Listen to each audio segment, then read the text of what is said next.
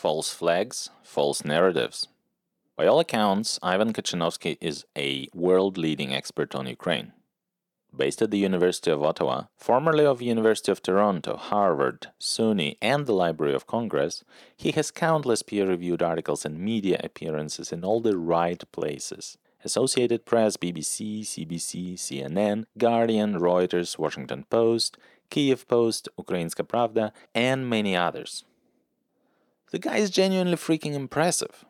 He had published a number of articles on the Ukrainian far-right already. His latest piece was a peer-reviewed and accepted by the editor of a prestigious academic journal, with the editor's comments like these, and I quote, "Evidence that the study produces in favor of its interpretation is solid. On this there is also consensus among the two reviewers. There is no doubt that this paper is exceptional in many ways. The dislike of geopolitical implications of Ivan's study by one of the reviewers is not its valid criticism, and decision needs to be based on the scholarly merits of the article rather than politics." As one world-famous professor from US Ivy League University wrote, that Ivan's new article is superb, thoroughly documented, very important, rigorous, and substantial, on a topic of great significance, and should be published for reasons of its excellence, rigor, and prior acceptance by the journal with minor revisions. The journals will only benefit from publishing such a work of importance and excellence, which will further the scholarly understanding and debate regarding a very important moment of modern history. Yet the accepted for publication article was pulled by the board of the journal. Why? Because a political decision. So what was so politically dangerous in the article? The author showed, beyond any reasonable doubt, that the 2014 Maidan massacre, where 100 protesters were killed, had been perpetrated by the Ukrainian far-right and related Maidan forces as a false flag operation in order to frame Yanukovych in the eyes of the Western governments, such that the latter would turn on the former. Furthermore, the Western government's condition for turning on Yanukovych, communicated prior to the massacre, was this: the tally of victims must reach 100. And now I quote a tweet where Ivan Kachinovsky wrote the evidence. Tahnimbok, far-right Svoboda party leader, on his and other Maidan leaders' talks with Western government representatives before Maidan massacre. The quote from Tahnimbok. "I asked, we have 4 victims, why is there no reaction? ? This is not enough, was the response. We will be able to react when there are 100 victims." And now, business games.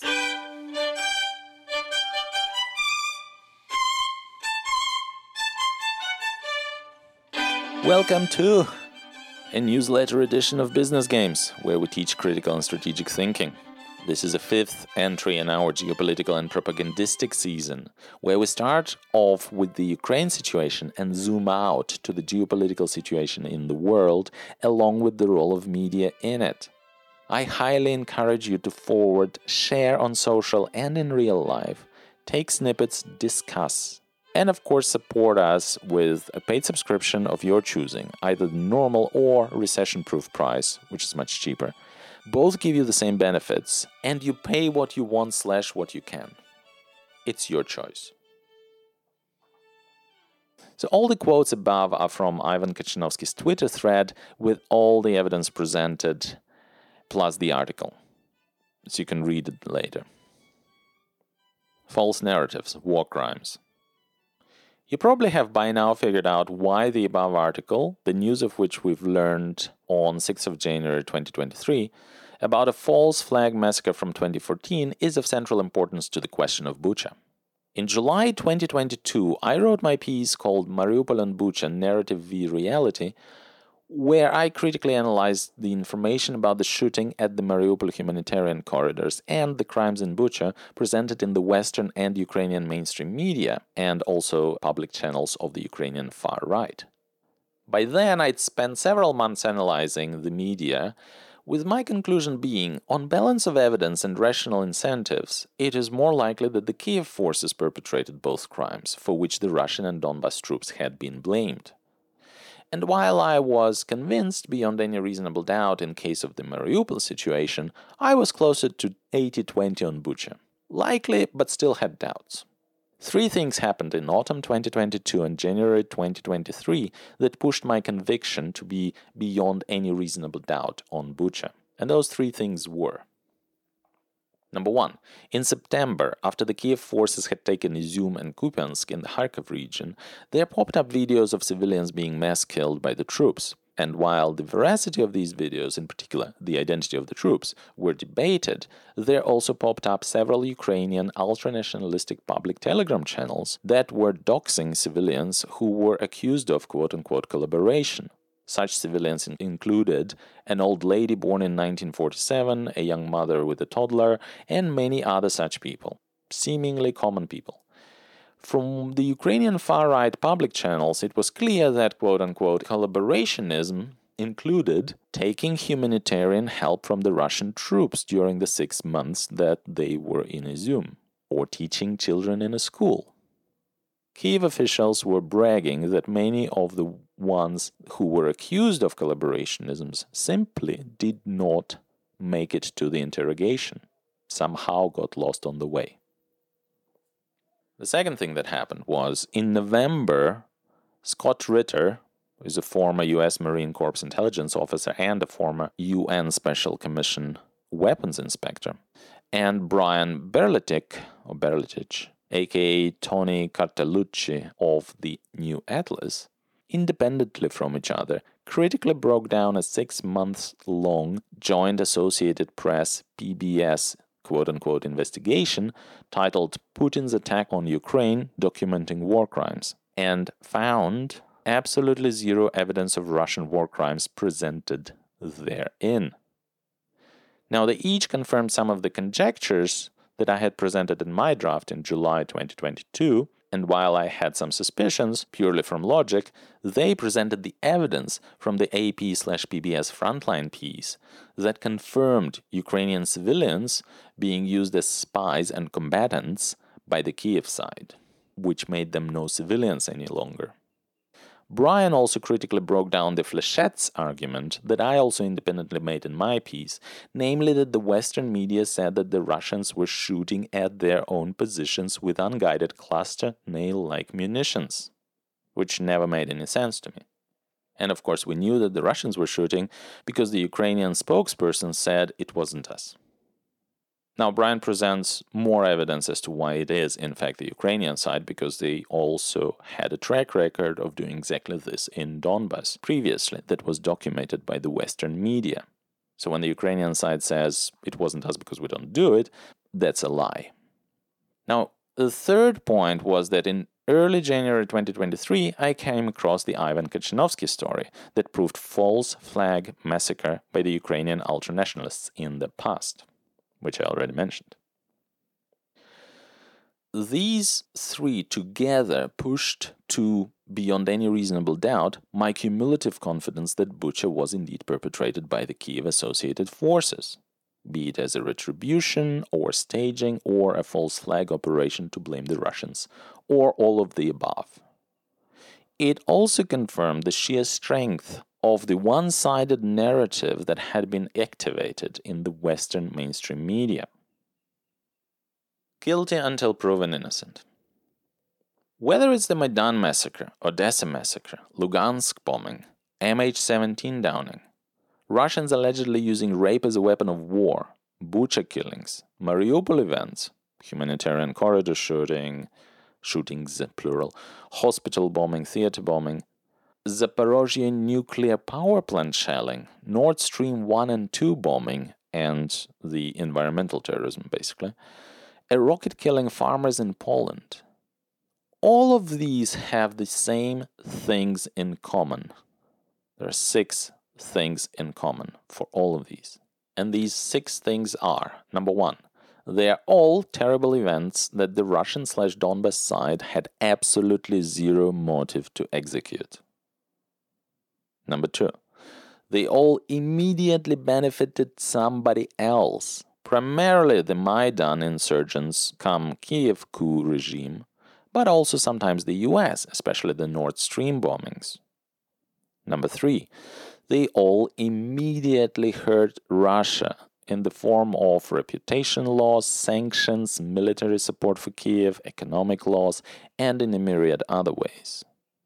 Number 4, they were all immediately blamed on the Russian or quote-unquote pro-Russian side by the Western officials and the Western mainstream media before any evidence was presented, including the fast walking back by the West in the Polish case, which initially was blamed on Russia, although Zelensky kept on insisting on the Russian capability.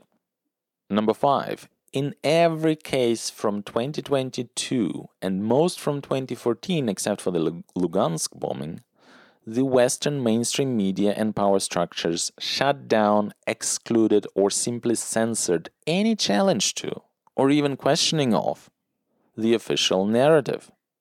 Again, apart from the fast walking back of the Polish case. Now, Lugansk bombing was in fact investigated by the Western media, I believe CNN, and Radio Free Europe, who proved that it was the Kiev regime that bombed Lugansk when Kiev was blaming somebody else and denying the culpability. Now, and finally, number 6, after the 2014 Maidan massacre, there is a proven track record for a side other than Russia in perpetrating similar or identical crimes in the past, or mistakes leading to disasters, such as ostensibly the Polish situation. Now, for some of them, for example, Maidan massacre and Lugansk bombing, we now know beyond any reasonable doubt from the Western sources alone that Maidan cum Kiev regime was behind these. For the mass rape allegations, we know from the Ukrainian mainstream media and from the fired former ombudsman for the human rights Denisova herself that this was a pure fabrication. Do you still have any reasonable doubt that the others can, and in time will, be in turn proven beyond any reasonable doubt to be somebody else's doing? Mostly Kiev, sometimes US, sometimes pure fabrication? I do not doubt that at all, that all the others are also of the same ilk and can and will be proven to be not of Russia's doing, and in fact, to be of somebody else's doing. From any objective looking at the facts, there is no case against Russia in any of those. There is absolutely no motive. In each case, a player other than Russia, mostly Kiev regime and sometimes the US, had all 3 of means, opportunity, and a motive. We also now know that the same player other than Russia has a track record of doing all of the above in the past. For example, Maidan cum Kiev regime in all cases of massacres of civilians, presented as basically false flag operations. US, in the case of Nord Stream, has a prior CIA involvement in the Siberian pipeline malfunction in 1982. Ukrainian military also has a track record of shooting down a civilian airplane and then vehemently denying it prior to the MH17 disaster. In 2001, they shot down a Russian airplane coming from Israel to Moscow, which Ukraine denied for days before accepting the responsibility. It was apparently an accident. Now, Kiev has a tendency to always deny any wrongdoing, even for accidents, such as the 2001 civilian airplane and the Polish farmer's death in 2022 by a Kiev air defense rocket, which was likely rogue. So not only does a player other than Russia in all of these cases have all 3 of the means, opportunity, and motive, they also have a track record of doing exactly that. And yet, there is an immediate and vicious knee-jerk tendency to always blame Russia. Guilty until proven innocent is apparently the new norm. To paraphrase Dr. Sean Guillory's insightful writing from 2019, I'm increasingly inclined to see this as racism. Dr. Sean Guillory is a Russia expert at the University of Pittsburgh, and he wrote an article in 2019 called The Paradox of American Russophobia, and I will read to you a little bit from the article. Quote, "Given that Russophobia suggests an irrational fear of Russia's otherness, how much of this is really about Russia? Discourses of otherness are always expressions of identity and power. The tendency to paint Russia as eternally backward, barbarous, despotic, and even evil is fundamentally to the West's construction of itself. Just note how the imagined borders of Europe or the West have shifted over the past century based on membership in and aspirations to join NATO/EU vis-à-vis Russia. Russia, in the words of one historian, serves as a dark double through which the West tempers its own darkness while simultaneously blackening the Russian other. Russophobia serves as one of the many discursive mechanisms in which the West consolidates itself, sublimates internal differences, and reaffirms its universality. One of the most controversial aspects of Russophobia is whether it's a form of racism. Russians are not a race. However, Russophobia utilizes racist language and concepts. I'm increasingly inclined to see it as racism." End quote. I agree. Now, as an aside, the damage from this form of racism is not only to Russia. The real damage might be to the West itself. And I will read to you a snippet from an article written by the late Joseph F. Cohen for The Nation, also in 2019. Now, the article was called The Real Costs of Russiagate, and there are two snippets I want to read from there. Snippet number 1. "But what about the legions of high-ranking intelligence officials, politicians, editorial writers, television producers, and other opinion makers, and their eager media outlets that perpetuated, inflated, and prolonged the unprecedented political scandal in American history? Those who did not stop short of accusing the President of the United States of being a Kremlin quote-unquote agent, asset, puppet, Manchurian candidate, and who characterized his conduct and policies as quote-unquote treasonous. These and other examples are cited in my book, War with Russia, From Putin and Ukraine to Trump and Russiagate, and in a recent piece by Paul Starobin in City Journal. Will they now apologize, as decency requires, or, more importantly, explain their motives so that we might understand and avoid another such national trauma?" And another snippet. "This is an exceedingly grave danger because the real costs of Russiagate are not the estimated 25-40 million spent on the Mueller investigation, but the corrosive damage it has already done to the institutions of American democracy. Damage done not by an alleged Trump-Putin axis, but by Russiagate's perpetrators themselves. Having explained this collateral damage in my recently published book, War with Russia, From Putin and Ukraine to Trump and Russiagate, I will only note them here." Now, I'll provide the link to this article in the text version of this newsletter, and I recommend that you read both this as well as the piece by Paul Starobin. And as the impact of hatred and racism on the West is not the focus of this piece here, I shall leave you to follow the links, and I might come back to this topic later. Critically thinking. Now that we've established a pattern of false flags and false narratives, we can start to check our own biases and objectively look at the available evidence on Mariupol and Bucha, as we know from the Western mainstream media. As I said many times elsewhere, I'm purposefully handicapping myself to look only at the evidence from the quote-unquote reliable sources. They are Western mainstream media, Ukrainian mainstream media, and Ukrainian far-right public channels. The logic is simple. If I can disprove the mainstream Western narrative using their own sources only, then it must be false. Now, the primary educational purpose of this handicap is also clear. We're trying to learn to make sense of the information that we have access to. We're not trying to get to better sources in other languages, because most of you do not have that option. What if you have access to only one type of media? From this light, the Western mainstream media is just a useful example, as it's the one with the widest access for an English language podcast. Also, nobody in their right mind can accuse me of using Russian propaganda. How can I? By using the Western mainstream sources? Now, none of this can stop highly emotional people who want to believe a deeply one-sided narrative, or people whose reputation and income depends on promoting said one-sided narrative. But they are not the target audience, and you are not like that. Now, actually, disproving isn't even necessary. Acting as if I were a defense lawyer in a criminal case, all I need to show is reasonable doubt in the prosecution's case. Now, as it happens, there is a lot of mainstream Western and Ukrainian evidence that disproves their own case. One just needs to apply our dirty dozen critical thinking principles and patiently sift through the available evidence. On Mariupol and Bucha, I do all of that in a fairly long and comprehensive article I highly recommend reading on www.business-games.ai. The article is called Mariupol and Bucha, Narrative versus Reality.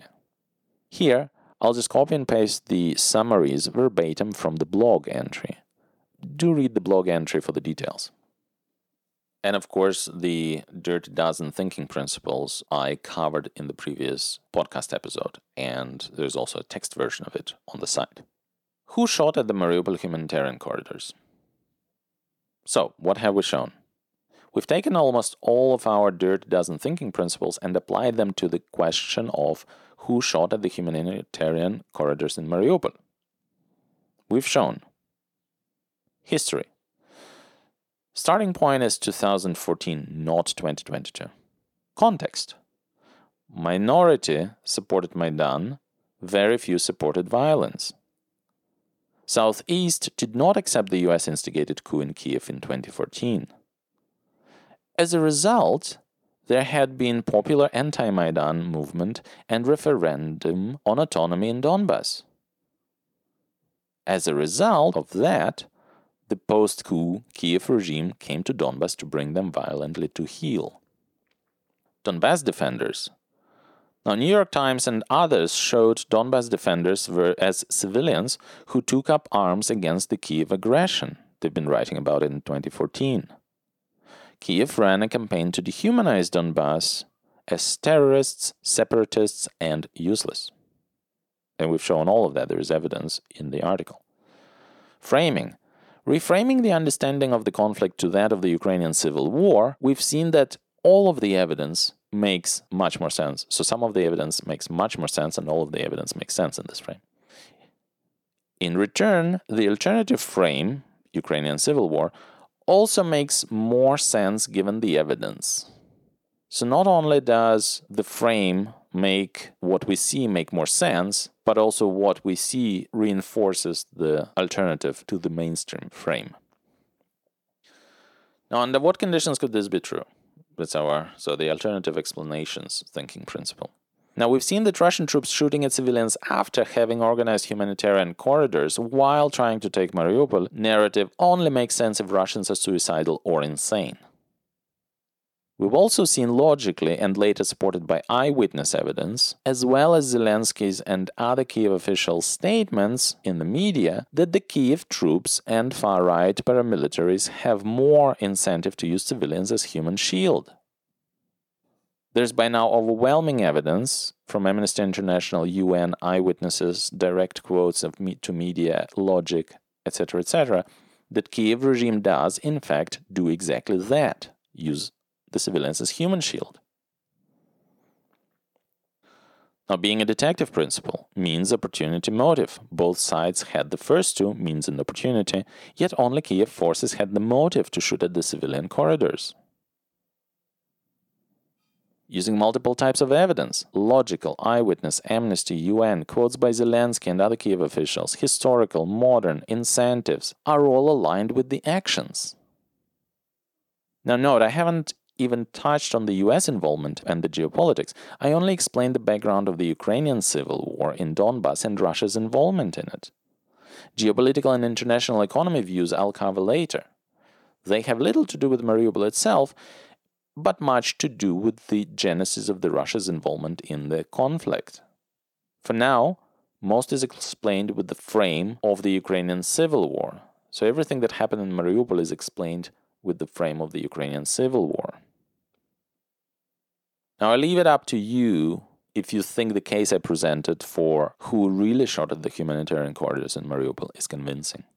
Obviously, you can only do that if you've read the full article, which I highly encourage, as this is only a summary. What really happened in Bucha? So, what have we shown? We've again taken almost all of our dirty dozen thinking principles and applied them to a question of what really happened in Bucha. We've shown context, a split civilian population with respect to the pro-Kiev versus pro-Russian loyalties. Being a detective, both sides had means and opportunity, and both sides could have had the motive to punish the non-loyal civilians. Being a detective too, more on being a detective. The pattern of behavior. We saw that the Ukrainian far right has a proven track record of staged false flag massacres going back to their Maidan days in 2014. This is really important. The Russian side does not have this track record. So recent history and the new laws that the Kiev regime introduced, made it easier for the pro-Kiev civilians to participate in the military conflict. Either spies or what is known as francs-tireurs, illegal combatants, that Scott Ritter was writing about. Also, recent history and new laws made it illegal to deny Russian aggression, thereby biasing any evidence given, or else a person can end up in a criminal court. What does this mean? It means that, well, there's more about this in the article, but basically, if you say anything other than Russians were terrible, you can end up in a criminal court. Using all the evidence we have about murder lists and doxing in Izum, extrajudicial disappearances of people suspected in collaboration in Kupiansk, unlawful killings by the SBU, which is the Ukrainian Secret Service, cracking down on traitors, articles that were published in the West, and so on and so forth, it paints a picture where mass murders of collaborators, quote-unquote, in Bucha would be par for the course for the Kiev regime and pro-Kiev militias.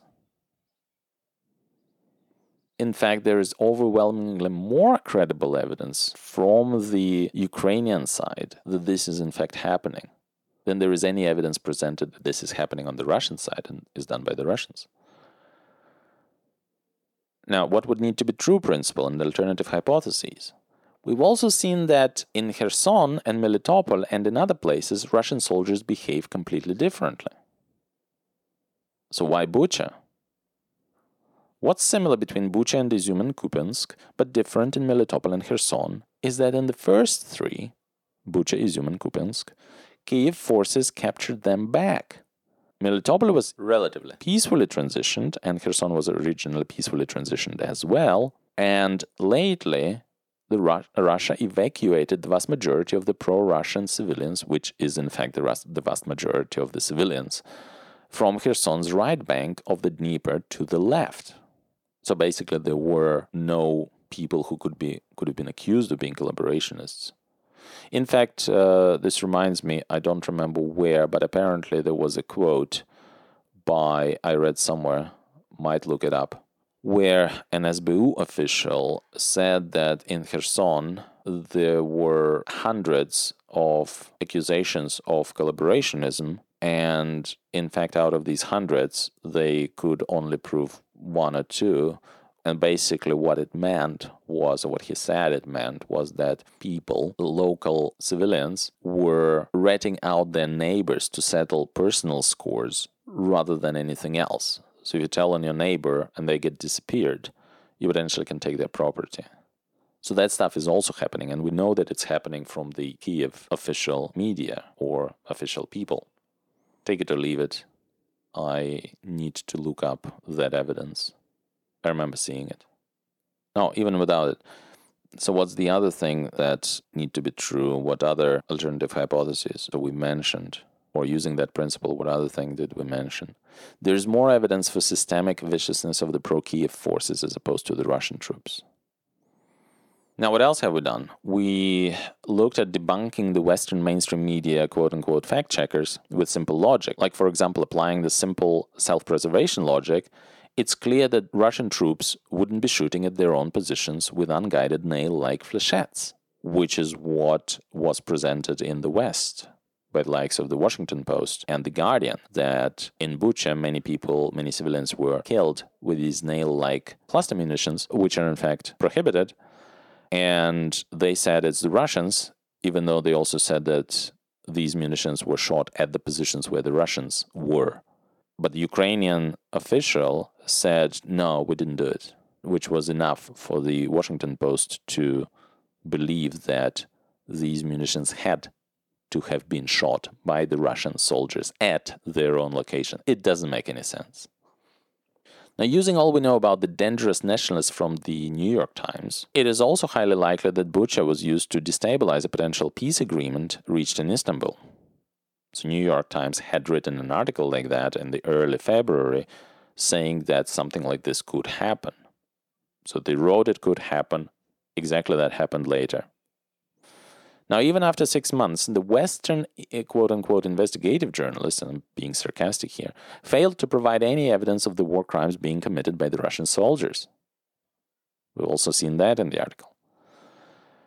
Now, combining legal setting using Kiev laws and criminal cases with the actors' incentives, with what's being said officially and which statements we can believe and which we cannot, the cumulative evidence points away from Russia and rather at the high likelihood of the Kiev regime being behind the Bucha war crimes, or staging.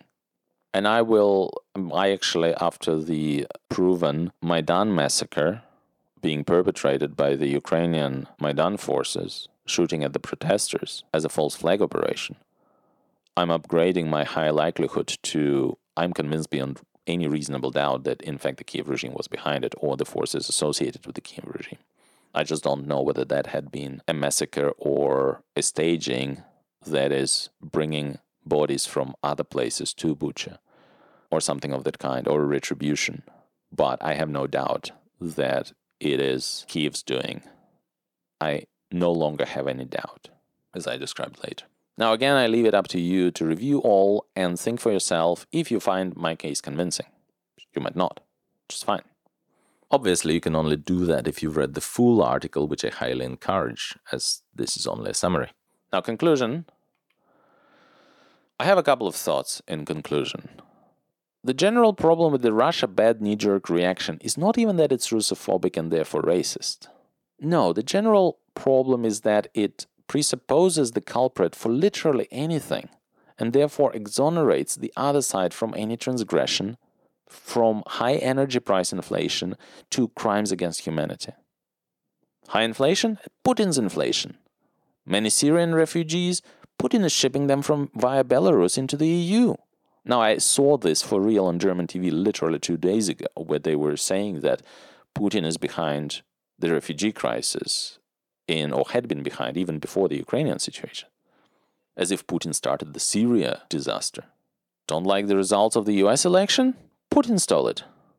Now, this Russia bad framing is chosen by default, and all the evidence, all the quote-unquote evidence, is presented through this frame, leaving the real culprit to do whatever they want.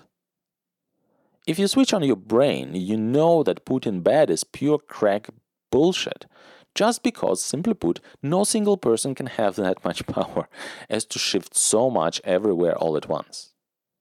Now, luckily, all these narratives are also provably false, with an overwhelming amount of evidence that goes way beyond "this makes no sense." Now, I present a lot of this evidence for your perusal, and there are other people doing this, luckily.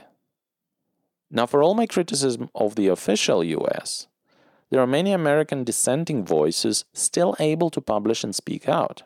Now, much less so than before, but much more so than in the EU and the UK, not to mention New Zealand, which is personally deeply disappointing. But credit where credit's due. US is still the bastion of free speech, comparatively speaking, on balance. Though clearly, it's not as absolute as many Americans would like to believe. And I think it's getting worse. Now, some other thoughts of what we showed or mentioned. And I want to highlight 3.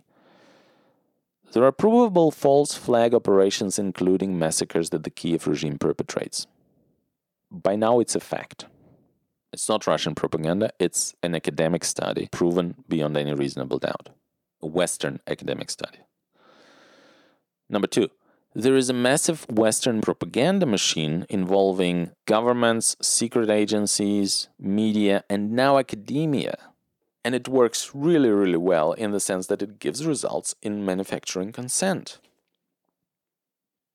And what we mentioned, which I want to highlight yet again because it's really important, even though it's not a central topic here, is that Russophobia is a form of racism that is dangerous not only to Russia, but also to the West itself. You cannot build a culture based on hate. Look how it's working out for Ukraine. This is a major topic for another time. Now that about does it for now. Please like the episode, share it with others, comment, recommend. Support us by choosing a paid subscription to get access to bonus material from the previous seasons. I provide almost all of this season's material for a free email subscription to my newsletter, or by just following the free podcast. However, we also have 2 paid options with the same benefit. They all have way more benefits than the free, but both or each one of them has the same benefit as the other. Now we have a standard option and a recession-proof student option. So one is standard price, the other is much cheaper. You choose your own price. Now all information and all material is on www.business-games.ai. Cheers.